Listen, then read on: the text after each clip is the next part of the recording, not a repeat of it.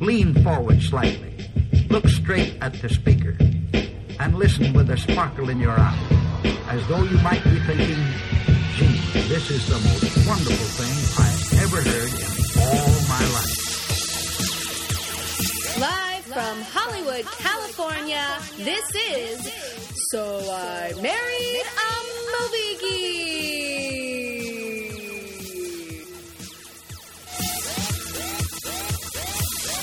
What up, Movie Geek fans and friends and listeners with questionable time management skills and are probably procrastinating and listening to us? Hi, I'm Chrissy McQueen.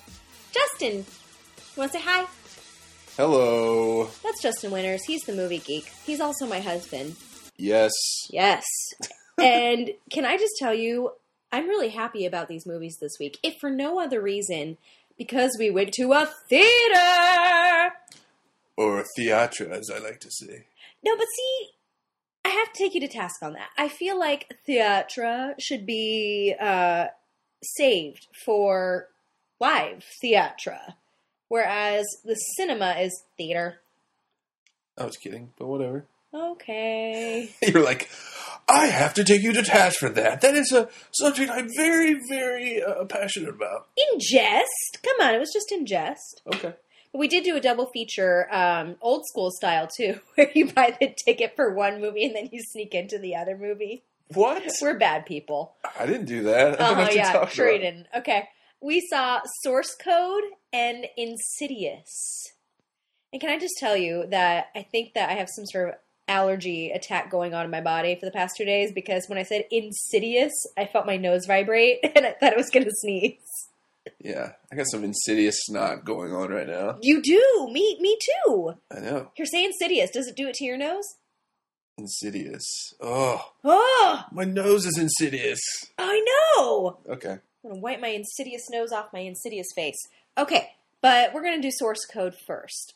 Source Code, if you don't know, is that movie with Jake Gyllenhaal wherein he is basically forced to relive 8 minutes of the end of somebody else's life in an effort to thwart a terrorist or a terroristic attack. Yes. Terroristic attack? I made up a word. Sure. There you go. Mm-hmm. So that's the synopsis. I don't want to give too much away because I do suggest you see it. But, Jake Gyllenhaal. Let's talk about him for a second. Let's do. Let's do. Okay. I thought you were going to finish that sentence with something else. Let's do it. Okay. I don't know. How do I put this? I like Jake Gyllenhaal most things that he does. Okay. I don't know how I felt about him in this role. You don't know how you felt about him? Yeah. Why? I don't know. Whoa. Yeah, wasn't that compelling, you guys? But Justin, what did you think about Jake Gyllenhaal? I thought he was great in this. I liked the movie a lot. Oh, a lot? Yes, a lot. Well, that's not what you told the guy when we left the theater who said, hey guys, what did you think of this movie? And you were like, what? And he said, what do you think of this movie? And you were like, it was pretty good. Well, that's because he had been in the same movie as us. It's like he wanted to co-opt my opinion of the movie. Like, I haven't even walked outside the theater, and he's like, hey, man, what do you think of that? And I thought he was like, maybe he worked on the movie, and if I said it was bad, he was like, I worked on this movie. I think that he was secretly a So I Married a Movie Geek fan, and he recognized your voice from a laugh in the middle of the movie, and he was like, ha, oh, that's the Movie Geek guy. I'm going to ask him what he thought when he walks out of the theatre. That is a problem, because this theater we went to was populated, especially Insidious, with a bunch of 12-year-olds. Oh my god, they were 12 going on 11 too. It's like they had spread like a virus throughout the movie. Like they were popping up in every part of the theater, pretty much. They like to run around on the sides and basically yell at inopportune moments and use their iPhones like flashlights, and then they would shush each other and giggle and do the whole process all over again. But back to Source Code. Back to Source Code. The reasons I like Source Code were A. Bullet point 1. bullet point 1. It's pretty much a takeoff of one of my favorite TV shows of all time, Quantum Leap. Which I never saw. Yeah, he was pretty much quantum leaping throughout this movie. Number 2, or bullet point 2, it was very Hitchcockian in ways. Like the opening to the movie, Yeah. with like the long shots over Chicago, Mhm. with the score, and it's like dun, dun, dun, dun, dun, dun, dun, and you're like, yes, it's Hitchcock. And like the whole plot device of the movie is kind of like a Twilight Zone episode. That I agree with. Your third point is my favorite bullet point because it is very Twilight Zone-esque. Yes, But the good kind, like the Rod Serling kind, not the kind that made a resurgence in the 90s. That was the bad kind. I wasn't part of that kind. Yeah, you weren't missing anything. Okay. And it used the same sort of tactics of, here is the story that we are telling you. Here are the characters in the story. Now let's turn it upside down or say, look, there's another secret door you didn't know about, and it changes the entire thing. Yes. Yes. It's very secret door. It is very secret door. But here's what I didn't like. Okay. In general, if not always, I really adore movies that have kind of a high-flown concept to them, especially when it involves technology or Yes. futuristic themes. And Futuristic. yes. Why are you just echoing me? Is this my gym or something? No, keep going. Okay, I have an aside after this. And I was just frustrated. very one up with that for a second. I was like, futuristic. You were totally echoing me like an assistant teacher at my gym. No, I said, what up with that from Saturday Night Live? Remember when he's Oh. like, futuristic? He starts singing in the middle of his... Okay, What up with that? back to what you didn't like. Oh, I don't like that they didn't thoroughly, or they tried to, but they failed in thoroughly explaining how source code, i.e. the mechanism by which Jake Gyllenhaal is able to relive the 8 minutes of somebody else's life, works. Hey, quantum physics. That's all you got to drop is quantum physics. And then he you're said calculus. nope, quantum physics. And you're like, oh, okay, I totally understand how it works. Cricket. No, don't you understand how, or don't you realize how many times in movies they're like trying to explain this highfalutin like time travel concept? You're like, oh, it works by quantum physics, or that's it. That's all you have to explain. No, but that bothers me because certain movies I feel like they don't do that. That I actually, even though I am quite obviously a layman, I feel like I get a good grasp on how the technology works and why it works and why they need it. Well, with this movie, inherent in the concept is throughout the movie, the people that are kind of controlling what's going on with Jake Gyllenhaal, they think that source code works one way, and in the conclusion, they end up finding out that it works totally different than how they thought it would, which is one of the problems I had. But we'll talk about that in the spoiler section. Okay, but and this won't be spoilerific, but there is a scene where Jake Gyllenhaal is talking to Vera Farmiga via a webcam, and he looks like he's in a pod basically, and Space pod. yeah, and the power totally goes out. He doesn't really know where he is. We as the audience don't really know where he is, but wherever he is in this pod, he's lost power and everything is freezing. Like he's developed ice on his facial hair. He, you could see his breath. He's shaking. Yeah. And he manipulates something within the pod, wiring-wise, to get the power to come back on. Uh-huh. I don't want to give away what happens as far as Jake Gyllenhaal's location, Uh-huh. but if you've seen the movie, didn't you then afterward wonder, what was that whole sequence with, them losing power, and it was cold, and everybody freaked out about it? See, you've read way too into it. It really bothers me. It's a sci-fi movie, and you find out it's all a construct. But yeah, I can understand. This is one of those where you're trying to get it because at the beginning Jake Gyllenhaal wakes up, he doesn't know what's going on. No, he's in this situation, sitting across a train from this woman, Michelle Monaghan, by the way. Yes, she's good. Oh, on the train. Yeah. Yeah. She's actually really good in this, and she had a very difficult part because she had to play a same scene a tinge differently each time. Mm-hmm. Anyway, she's really great. She's beautiful too. Back to what were we talking about? the mechanisms of how things work. Jake Gyllenhaal. I was mentioning about the cold thing and how it pissed me off, and you were like, "Oh, that's perfect." Yeah, it's one of those movies where you're like, you're halfway during the movie, you're like, man, I'm really outthinking this. Like, I'm totally outside the movie. Like, how did that happen? I thought I had the scientific, method that he's following right down pat. I've done the calculus here in my little notebook, and it just doesn't add up. And that's what I'm saying. They spin it so you're just like, okay, let me just go with it. This seems cool. Luckily, the director that's in charge he's very good at, smoke and mirrors. You're right. But I have a hard time with smoke and mirrors, no matter what the movie is. I really like attention to detail, and I like it to be.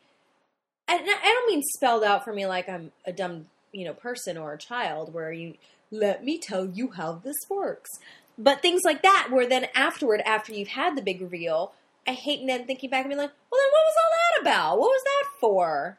That was stupid. Why? Why smoke and mirrors? Why? What one of the biggest problems I had in the movie was what? Okay, so he's on this train, or he's quantum leaped into this guy's body, 8 minutes before it's supposed to explode. Maybe in that tense it would be quantum leapt. Quantum leapt. Yes. But that's not the name of my show. It's Quantum Leaped. No, it's Quantum Leap. Anyway, he's on this train. He's got 8 minutes. He's got several different attempts at it. He didn't notice that there's a Dunkin' Donuts on that train. I would have been taking at least 6 minutes to down some Dunkin' Donuts. There was a Dunkin' Donuts on that train. What are you talking about? Yes. I know that they all had the cups, but what do you mean? There was towards the front of the train, they had a little Dunkin' Donuts kiosk thing where you could get you a Dunkin' Donut and some coffee. Shut up. That's where that woman that was spilling coffee all over the place was doing. That's where she I know that she had it. She came from Dunkin' Donuts. That's one big product placement during the movie that I was like, whoa, I would have been using some time to get some Dunkin' Donuts. Well, Michelle Monaghan, too. She sat down and she had the big DD bag and put it down next to her. That and the Bing thing in the middle. You're like, Bing. Oh, I saw that and that pissed me off. I was like, whatever, Bing. Why you gotta be product placement? You think you're dead? Bing! Check it out. If you see the movie, you know what Justin is talking about. I will say, I found this to be interesting, though, that took Jake Gyllenhaal's character so many repeats of doing the 8 minutes over and over again to finally, grab somebody's phone and Google what's going on to get the information that he needed. I don't want to be too precise here and tell you what he was Googling, but he's thrown for a loop for a good half an hour of the movie, and it takes him, it must have been the dozenth time or turn that he got to relive this guy's life. And he's like, oh, how about I get a phone and start Googling this stuff? Really? Really? That's the type of user that uses Bing, you guys. The people that don't know that you could probably Google something, A, first of all, not Bing it, and B, do it much, much sooner than when you finally get to it. Exactly. Yes.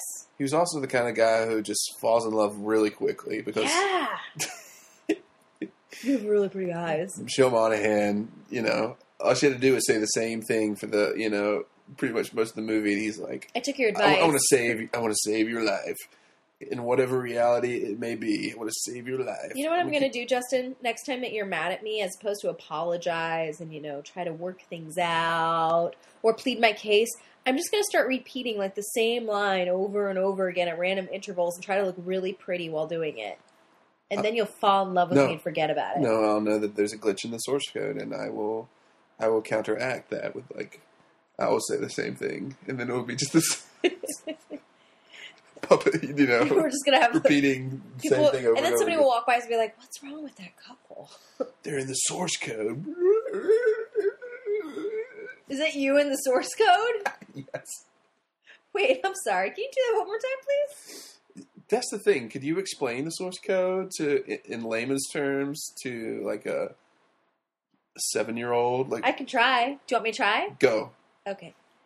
All right, boys and girls. Today we're going to talk about source code. Wait, why are you counting? I said 30 seconds. Oh, come on. I'm explaining to a 7-year-old. They need longer than 30 seconds. No, that's the whole thing. It's not an easy thing to explain. Okay, well, moving on. Source code do they understand the word entity? Can I say entity? Is a structure wherein we can plug your brain into someone else's brain. But the person that you're going to plug into, they don't have to be alive. They could be recently perished. But you know how, like, if you turn off a light bulb, there's an afterglow? They still have some life around them, even after they look like they're dead. So by plugging into their brain, you can experience the last thing that they experienced before they died. You kind of get to relive it. You don't get to really change the facts, but you get to relive it the way they lived it. But it's you.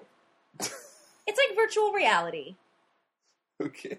In someone else's brain who is dead. Wow. That's source code, pretty much. Come on. Did I miss anything? Did I? I don't know. Depends on how you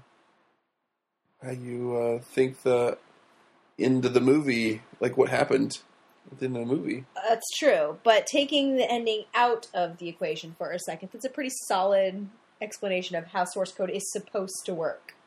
I don't know. I've only seen source code once, and I don't know if I'm entirely 100% sure how. Like I said, it changed throughout the movie. Like the people, Vera Farmiga and Jeffrey Wright, the black guy with the glasses, they're supposed to be, on it on terms of what source code is and the experts, and they didn't even really know how it worked, obviously because of the ending. But that's true. So, can I tell you something about Vera Farmiga? What? I have to tell you, if I were stuck in a pod, I would want to be looking at her the whole time because she's got beautiful eyes. Okay.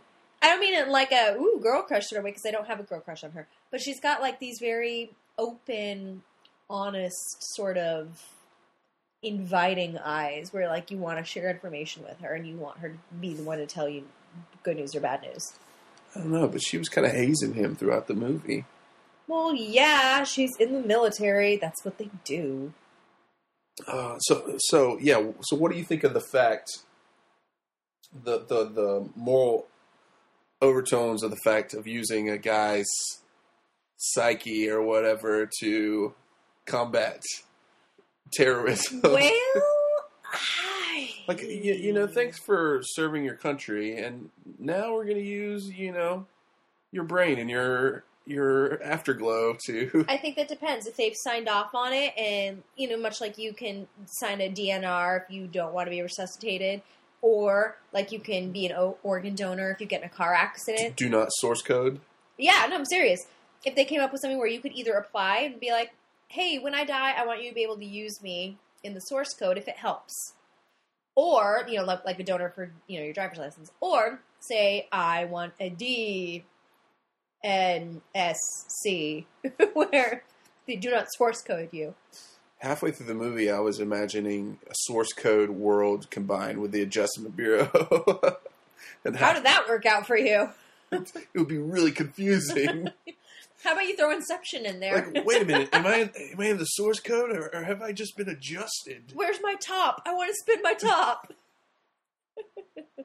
Dude, that would be an interesting movie. Okay, we might have to come up with some sort of short synopsis of how we would combine those three movies and act it out on the next podcast as like a special.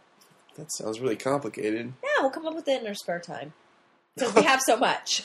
Exactly. I know. Oh, we laugh. I'm catching some shut-eye right now. I'm not really awake. Hey, wake up.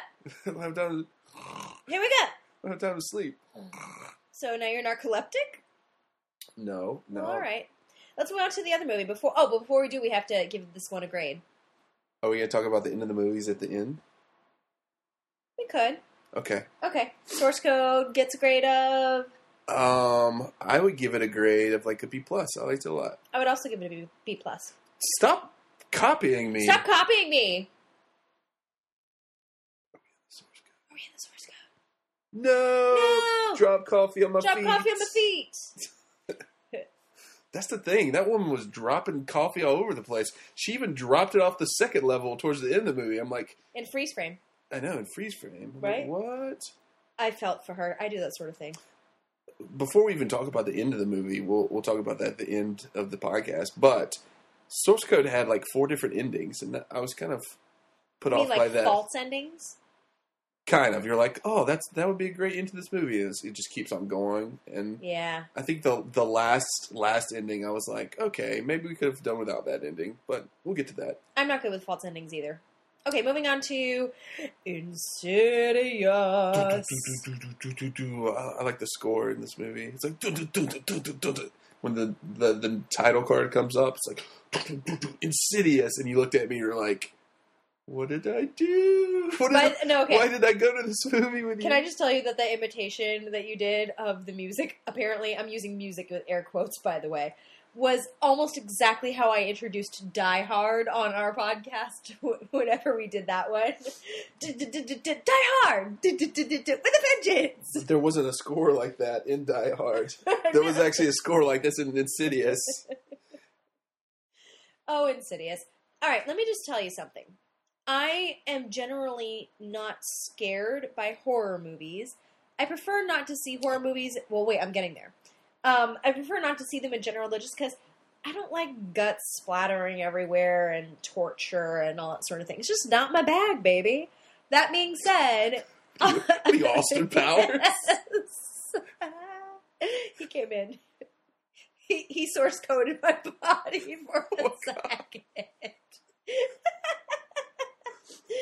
Oh God, that would be such a great verb to source code somebody. Shagadelic, baby, yeah.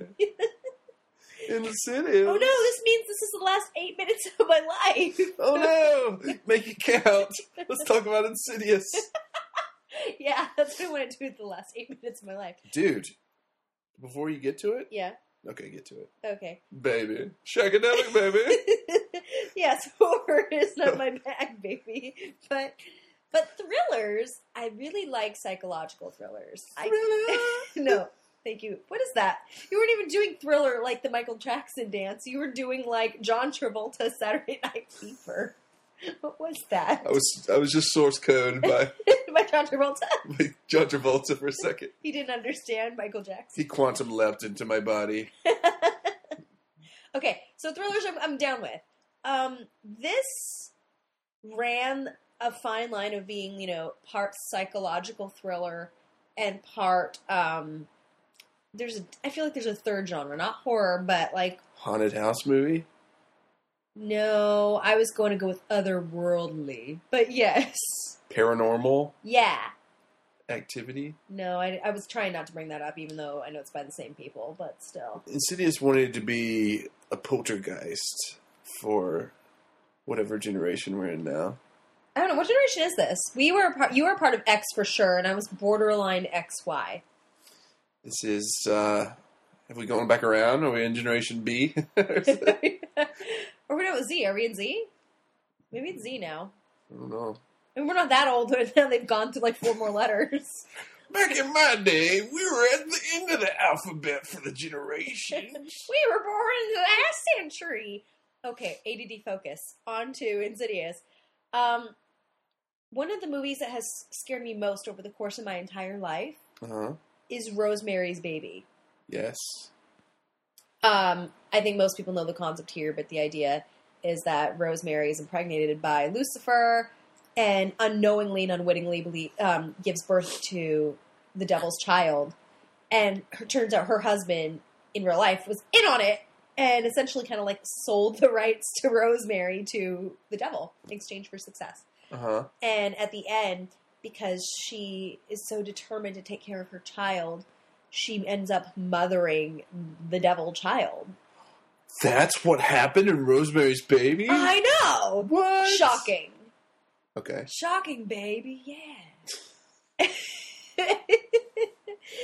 And right away when this whole thing started taking shape, the plot and how the characters were relating to each other and what they were saying as far as what could be causing these bad things that I don't want to go into just yet, but bad things were happening to them and what could be causing them, I immediately thought of Rosemary's Baby, and I was like, oh no, this is going to scare me like that one did. And then it failed. I don't know, man. There's I don't know if I would say that this movie scared me, but it's definitely got some spooky things going on. I agree. I don't know. It's just one of my favorite movies, like favorite types of movies to see in the theater. It's a haunted house movie. People are always, jumping up in front of the screen and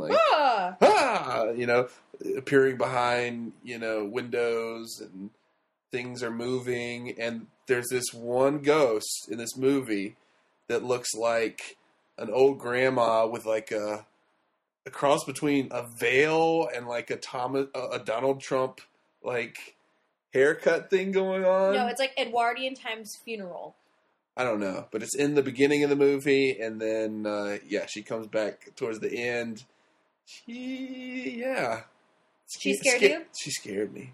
Did she really? On the inside. You mentioned like the big bah moments. Yeah. Generally, I'm not scared of those. I forgot, and I think maybe I just pushed it out of my brain. But I had one in this movie, and I remember like jumping a little bit, and I screamed, and I don't remember what it was now. Do you remember when I did that? I was like, ah! You did that several times. No, I did that once though, like where like I looked at you and I was like, I want to leave. I'm done. I don't want to do this anymore. Was it the window shot? I have Alzheimer's. What are you talking about? What window shot? It's like a third of the way through the film where the camera's like panning and there's somebody like outside of a window on the second floor. Anyway. That's right. And then all of a sudden he was inside and like trying to grab her in bed. I don't know. I really like this movie. You're right. I think I'm in my intro, I wasn't giving it a fair shake because the more we're talking about it, the more I'm remembering things like that and going, oh, that's right. That's true. That did happen and it did scare me. And that's what this movie was supposed to do. So it's also a haunted house movie that changes houses. You don't get that a lot. Oh, that's true. Because and they say that the reason this happened is because the haunting isn't of the house, it's of the family. And they even had the whole sick kid thing going where you feel sorry for the kid, but you're like, is the kid good? Maybe the kid is secretly bad. And if so, how did the kid get bad? The saddest mom in the world. Like, okay, well, there you go. And she like goes to her piano. She's like, I wrote a really sad song. It's gonna tell my plot situation. Yeah, that's pretty much what she does. We need to talk the about saddest song. Doom, doom, doom. You're like, oh. She wanted to be Fiona Apple, and she like failed miserably. Fiona Apple. She failed. No, she wanted to be. She failed. Super depressing Fiona Apple. Like again, she's like Sarah McLachlan.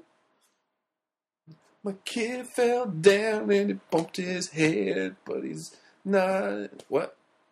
We actually have to spend, though, a couple of minutes of talking about her character, because I think that's why I made my snap judgment of, meh, about the overall, aspects of this movie. She bothered me. Why? I normally like Rose, the actress. Rose Byrne. Yeah. Yeah.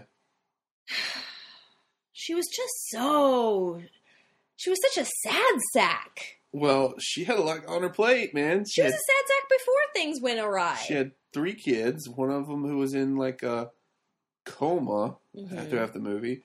One baby that never stopped crying. I mean, ghosts everywhere. I guess I'd be crying too, baby. And then a husband that was largely unavailable. Get to that later, but. Yeah, it's not like at the beginning of the movie everybody was happy and, throughout the movie they got unhappy. She was kind of unhappy at the beginning of the movie. That's what I was just saying. And it was kind of insinuated that, like, when they moved, they're like, let's not have, it keep going on. Yeah, this is why we moved in the first place. Yeah, so you're like, whoa, what happened at the beginning before this? I feel like she must have had postpartum or something like it. Yeah. Because for her... I think mommyhood wasn't all it cracked up to be. Yeah. Not that I blame her in one fashion, because she had a lot on her plate, yes, and her husband was very much unavailable. He was the primary breadwinner. She's a stay-at-home mom, and she apparently used to be, or at least she thought she was once, a talented songwriter and singer, and I think she felt she gave that up so she could be a mom. And I don't know if she resented her kids at all, but she certainly wasn't happy about it. Now, I want to talk about Patrick Wilson, but it's kind of hard to talk about him without explaining some of the plot points. So, Well, do you want to hint at me what you want to explain? I'll try to do it. how I feel about him as a character. About his turn? Yeah. Or about him in general? Well, it's foreshadowed like throughout the movie, like, his turn and what's really going on with him. And it's just what happens towards the end with him, I just think that I find is really, really funny, and I can't really talk about it without spoiling like a big part of the movie. So that's why I'm going to wait. You're talking about the very end, right? Just the whole thing with him and pictures and his mom and all that stuff. Oh yeah. Oh, I know exactly what you're getting at. But I do want to say that one of the parts I liked about this movie the most was it's really kooky in parts. First of all, we talked about the mom and her like really sad songs. But there's also a point like way at the beginning of the movie where they've just moved in and the kid wakes up and the mom is already like chilling. I think she's like chilling in like the kitchen or something. Oh yes. And they have the same pajamas on. like full body pajamas. Like the mom and this like 8-year-old kid. I was an 8-year-old kid at one time, and I definitely would have been caught dead in the same pajamas as my mom. I just thought it was hilarious that they wore the exact same print and same like fleece. I'm like, did they just come in from their JCPenney shoot? I was waiting for the other kid and like the baby to like waddle down, and they're all in the same pajamas. They're like, these are our anti-ghost pajamas. Let's get a fresh start, kids. I got another song for you. Mom's really depressed, but she loves wearing the same pajamas as her kids. Because they have monkeys, and monkeys are nice and casual. Okay. Casual. Also kooky was the paranormal investigators from this movie. Yeah. Who definitely had a poltergeist feel to them, with like the analog ghost like the Viewmaster for the ghosts. The Viewmaster was cracking me up. They're like, now I see the ghost in green. Now I see it in pink. They're like, this measures, balances and imbalances of UV light. I'm like, it's a Viewmaster from 1989. I know exactly what that is. I had one. It was orange. And what's funny? I don't know if you noticed this, but Patrick's character in the movie is a teacher. And I noticed. Oh, you saw the detention list? No, I saw him staying late to grade papers. Fall Family's asleep. in crisis, and fall he asleep has at to his stay. desk. Yeah, but and I know a lot of teachers, by the way. I understand you got to do some, grading of papers, stuff like that. Guess what? You can take them home. You don't have to stay at the school to do them at 11 o'clock at night. Well, that's the thing. There's a little bit more to the story. No, yeah. He was hiding from himself. A little bit. How did they get all this money for this pretty nice house?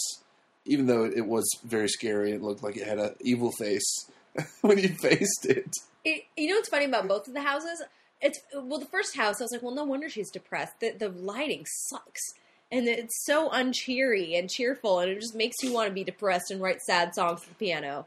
But in the next house, I thought, oh, good, they're going to move into a nicer place. It's going to be better. And that house wasn't cheery either. And I was like, are they like anti-cheeriness? What about painting the wall a nice rose color? Or like getting some recessed lighting? That would help. This home will be perfect for ghosts to jump at my face. You right?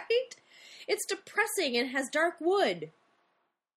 But, well, because it's always like that 70s dark wood look. Oh, yeah, the blackboard in his classroom had a detention list, and the director's name was on it. Not only that, it had the director of this and the writer of this. They were responsible for starting the Saw franchise.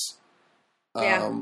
The writer of this actually was one of the paranormal investigators, the guy with the glasses.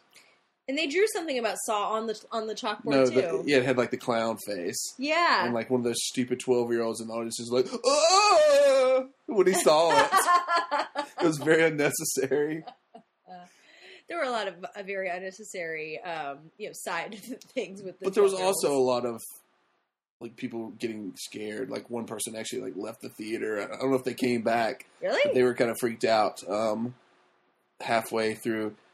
I think it was during one of my favorite scenes of the movie because again it was also kind of kooky, but it was funny the way they did it. Was the seance scene because they took the Zelda Rubinstein for this movie is played by Lin Shaye, who played the really tan woman in There's Something About Mary. She's very good in this as like the crazy. She is excellent as like she looks like she could be your grandmother, and she's very well spoken and very polite. But boy, does she know her psychic stuff. But her way to speak with the whatever these ghosts or things are is to use like a gas mask with like a long tube. She looks like an elephant going to war.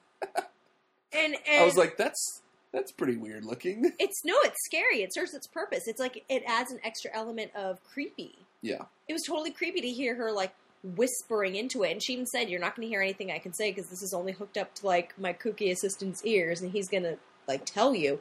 And then the kooky assistant was, using a coal crayon as opposed to a pencil or a pen. Yeah, I was like, Ghost, could you slow down? Could you slow down, Ghost? Like, you're going too fast. And he's like writing, and you're going to have to forgive my language on here. I'm just quoting the movie. He was like, you whore, die, you whore. And he's writing it in coal pencil. And the whole time, he's actually like repeating everything he says, too. So he would just say it over and over again. Like, you whore. And I'm like, oh, is he possessed too? What's going on? It's a booming industry, ghost stenography.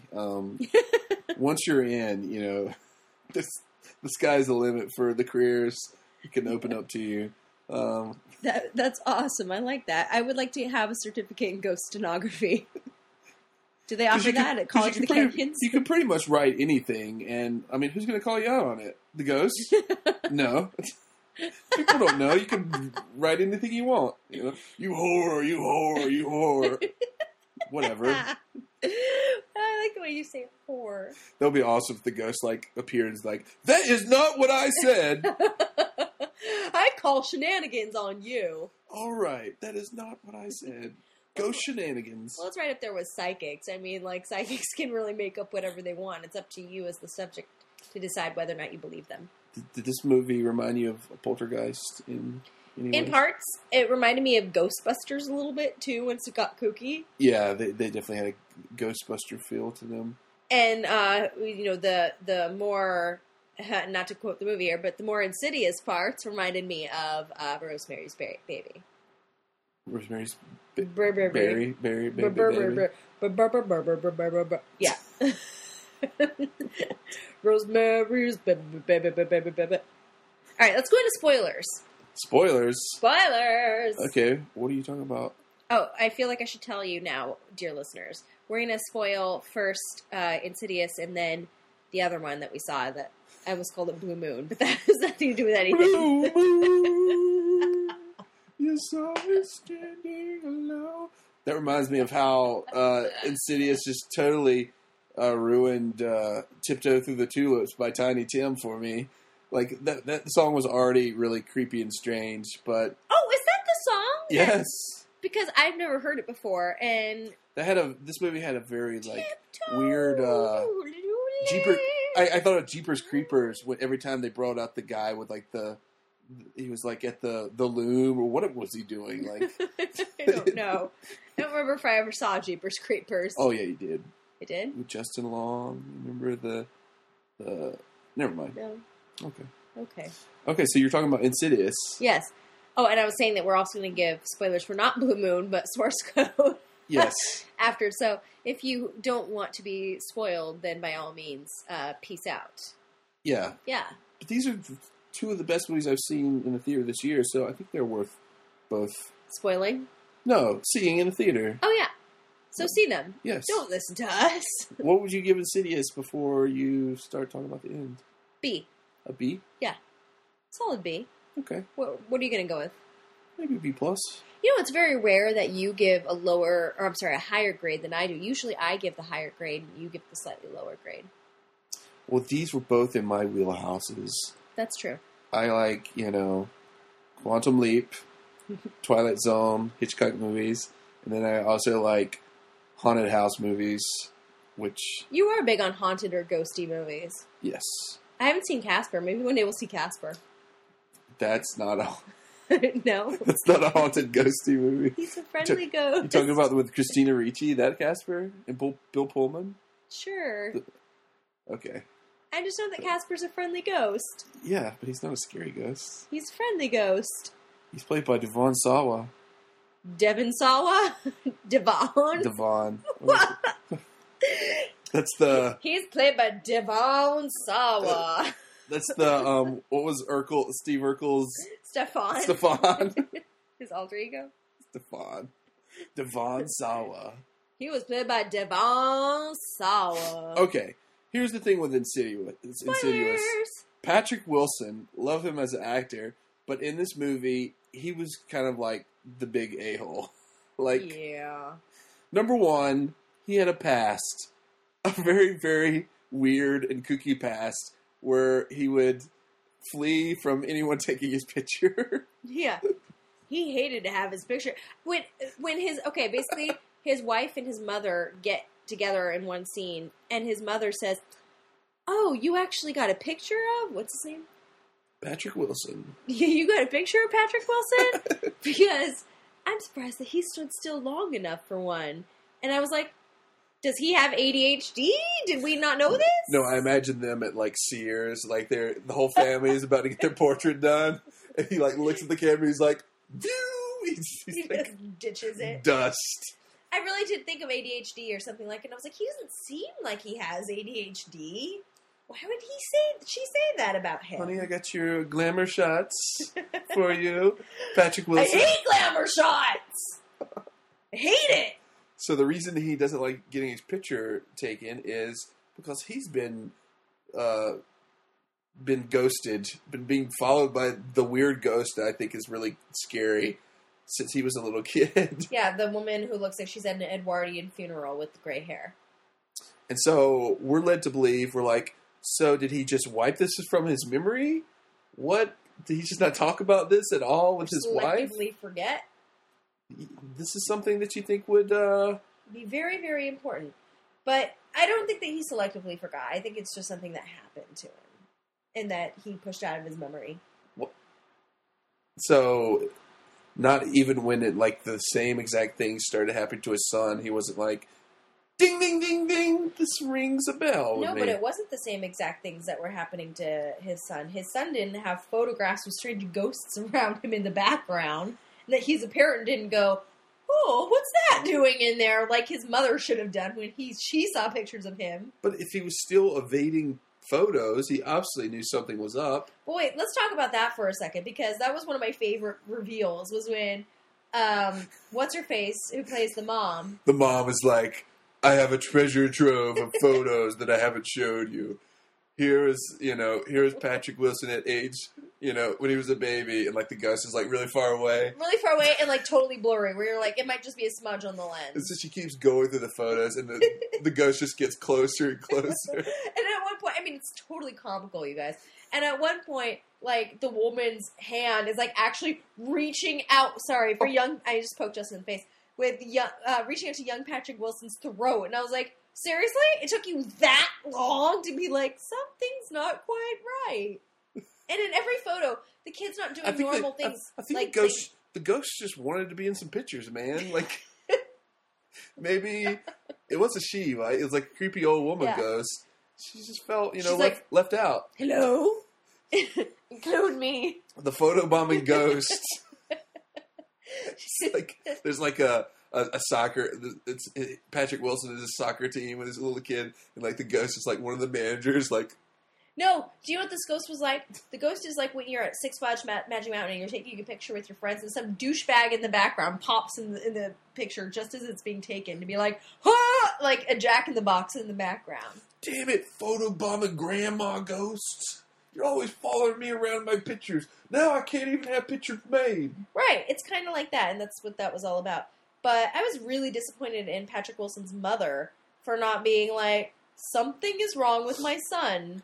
I should probably do something about this. Let me ask this. There was a big contention between the couple about how long he was staying at work grading papers, where we show him, he's not grading papers, he's falling asleep at work. Why does he just say, you know what, I've been falling asleep at work? Well, no, we were only shown that he fell asleep once. Is it just because they wanted to cast doubt that he was like cheating with his really sad wife who's like sitting at home, my husband's not coming home from work, I'm still writing these really sad, sad songs. Baby's about to cry upstairs. I don't want to get her because there's a scary ghost in her closet. Shut up, baby! Yeah, if you have ghosts that's already terrorizing one of your 3 kids, send the other kids to the creepy grandmothers.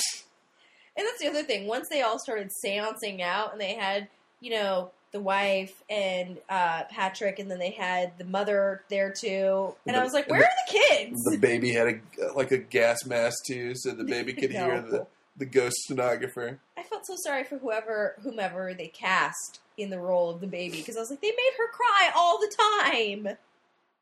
That's so sad. They stressed out a baby for the sake of a movie. Well, the baby had the ghosts all everywhere, and mom not playing any happy songs. No, I'm talking about, like, the actress who played the baby. Yeah. The baby actress. They're really acting at that age. So, what did you think at the end of Insidious? All right. The big reveal that, hey, this same sort of thing happened to Dad, and now Dad has to... Basically what they say is that they're like... This isn't the word they use, but they're dream travelers. And, like, when they're dreaming, they're not actually dreaming. They, like, their spirit... Astral projection. Yeah, astral projectionists. They, like, leave their body and go places and do things and whatever. That sounds like fun. Yeah, but apparently the kid made friends. They never use the word hell. Never, which is interesting. They call it the other. Like some sort of... The further. Or the further, excuse me, you're right. The further. And I'm like, the further? You mean hell? Because that's basically what's implied. And he befriends somebody there. And it's not that they kidnap him, but he gets lost and then he can't find his way home. And the longer his spirit is gone from his physical body, the easier it is for other ghosts to, like, get in his body, and then he becomes a pea-pod person being controlled by a bad spirit. There you go. Synopsis. Yeah. So Patrick has to basically be hypnotized, and he has to go into the further, or his spirit does, not his physical body, to go find his son and bring him back. But this is and this pissed me off. The seance woman tells him, make yourself inconspicuous, because if the other ghosts sense that you're not one of them, they're going to try to, like, attack your physical body so they can take it over. So what was he supposed to do? Was he supposed to go around going, oh? He was supposed to be inconspicuous. He was supposed to go and, like whistle? No. Like that one family? No, he was supposed to be... This is what you do. You go... He was in the darkness. He couldn't see. He had the little lantern. Ghost lantern? He did. You go, you try to be low-key, you look at what they do, and then you try to emulate what they do until you find their son. You don't walk around shining the stupid lantern in the ghosts' faces and being like, have you seen my son? That's the thing. Everyone had, like, a really scary face. They're all like... Like, pose smiles. And then he runs up into, crazy photobombing grandma ghost who scares me again. Yeah. And then that happens at the end, and you're like, wah, wah. Well, the ending is the best part. Is it open-ended? Is there going to be a sequel, I assume? I don't know. I don't know, because it was kind of open and shut as to you saw the picture. Basically, what ends up happening in the very end is he saves the son. The ghosts are, within inches of reaching his physical body in the living room, and his wife is screaming in his ear, even though he's hypnotized in his sleep, to come back, because pretty much what one of the ghosts, and they look more like zombies at this point, has to do is touch you, and apparently that means that... You didn't have to spell it out. I was just asking in particular, do you think it was open-ended? Do you think that... Well, I'm spelling it out so we can talk about that. And then the old lady... I guess we don't know at the time, but she takes over Patrick's body, and we don't know this until a picture gets taken, and he freaks out and strangles somebody, and then you see the picture. And so that's what happens. He's like, I haven't had a picture taken in 20 years. He's like, ah! Right, he freaks out. Yeah, pretty much. And I wanted to flash to, like, the mom, like, next door. She's on the piano. She's like, still doesn't like his picture taking. No, but she figures it out towards the end because she picks up the picture. Yeah, that was scary. That was scary. And then all of a sudden it cuts to that crazy Insidious logo with the crazy music. Yeah. That was scary. That ending was scary. Yeah, I was like, yes. Actually, I feel like this movie played a lot on my own childhood fears that I had. I had a fear of red. Like red, I called it the red dot or the red sauce, infrared lights. Like I had The red sauce? Yeah. Like burrito sauce? No. It was born in the sauce? No, we had infrared alarm system. Home alarm systems really scared me too as a kid because Infrared they were so sauce? loud. No, like the little dot, the infrared dot, it's motion detector. Shut up, Justin. And when it sees you, I call it the eye, and the eye lights up, and you kind of freeze because you're like, it's watching me, it's watching me. What does this have to do with sauce? Well, I had apparently a nightmare when I was 3 where I was shaking and convulsing, and my mom was trying to get me to tell her what I had dreamt of, and I couldn't get the words out. I just kept saying the red sauce.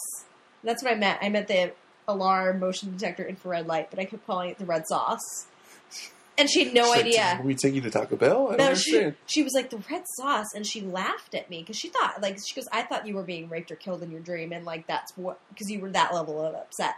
And when you told me the red sauce, I thought it was hilarious. And I was like, it wasn't funny. I was really scared. For years, I couldn't walk by the infrared light. I was really scared. So to see this, and then the alarm went off in that movie twice. The alarm goes off. There's these red devil faces everywhere, and I'm like, this is playing on every childhood fear I ever had. Yeah, the alarm system was very sinister.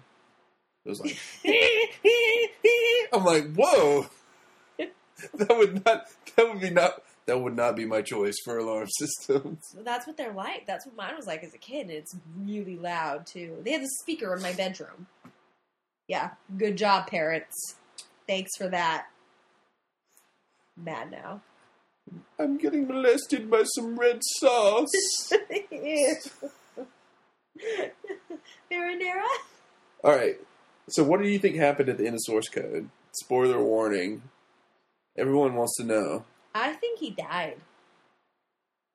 Okay, well, you have to clarify what that means, because there's two, at the end of the movie we find out that he's, true. In this, iron lung, or half of him is in this, iron lung type thing, and he's been injured. It's his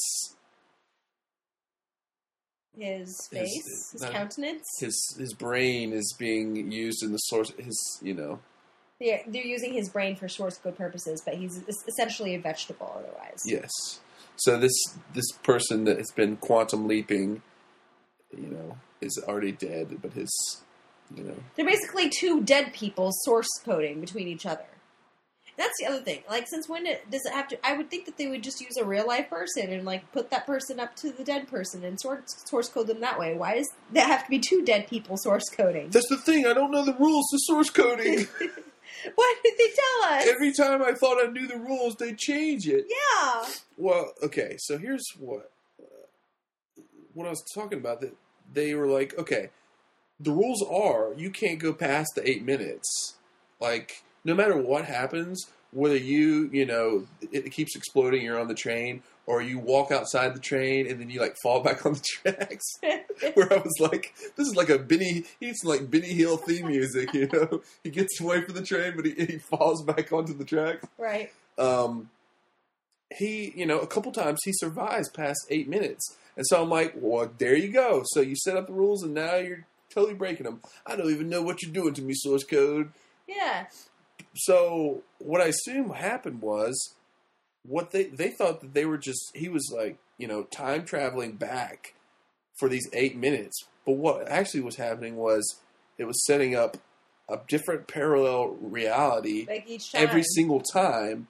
And that's why, the time change, what Michelle Monaghan's character did within the parallel realities changed, That's true. And then I just assumed that, weirdly, even though they said that he couldn't survive past 8 minutes, the freeze frame thing happens at the end, and he just keeps on going in that parallel reality. But then because he sent the text message to Vera Farmiga to that, But how does that become the reality? That's what she gets the text message in the reality.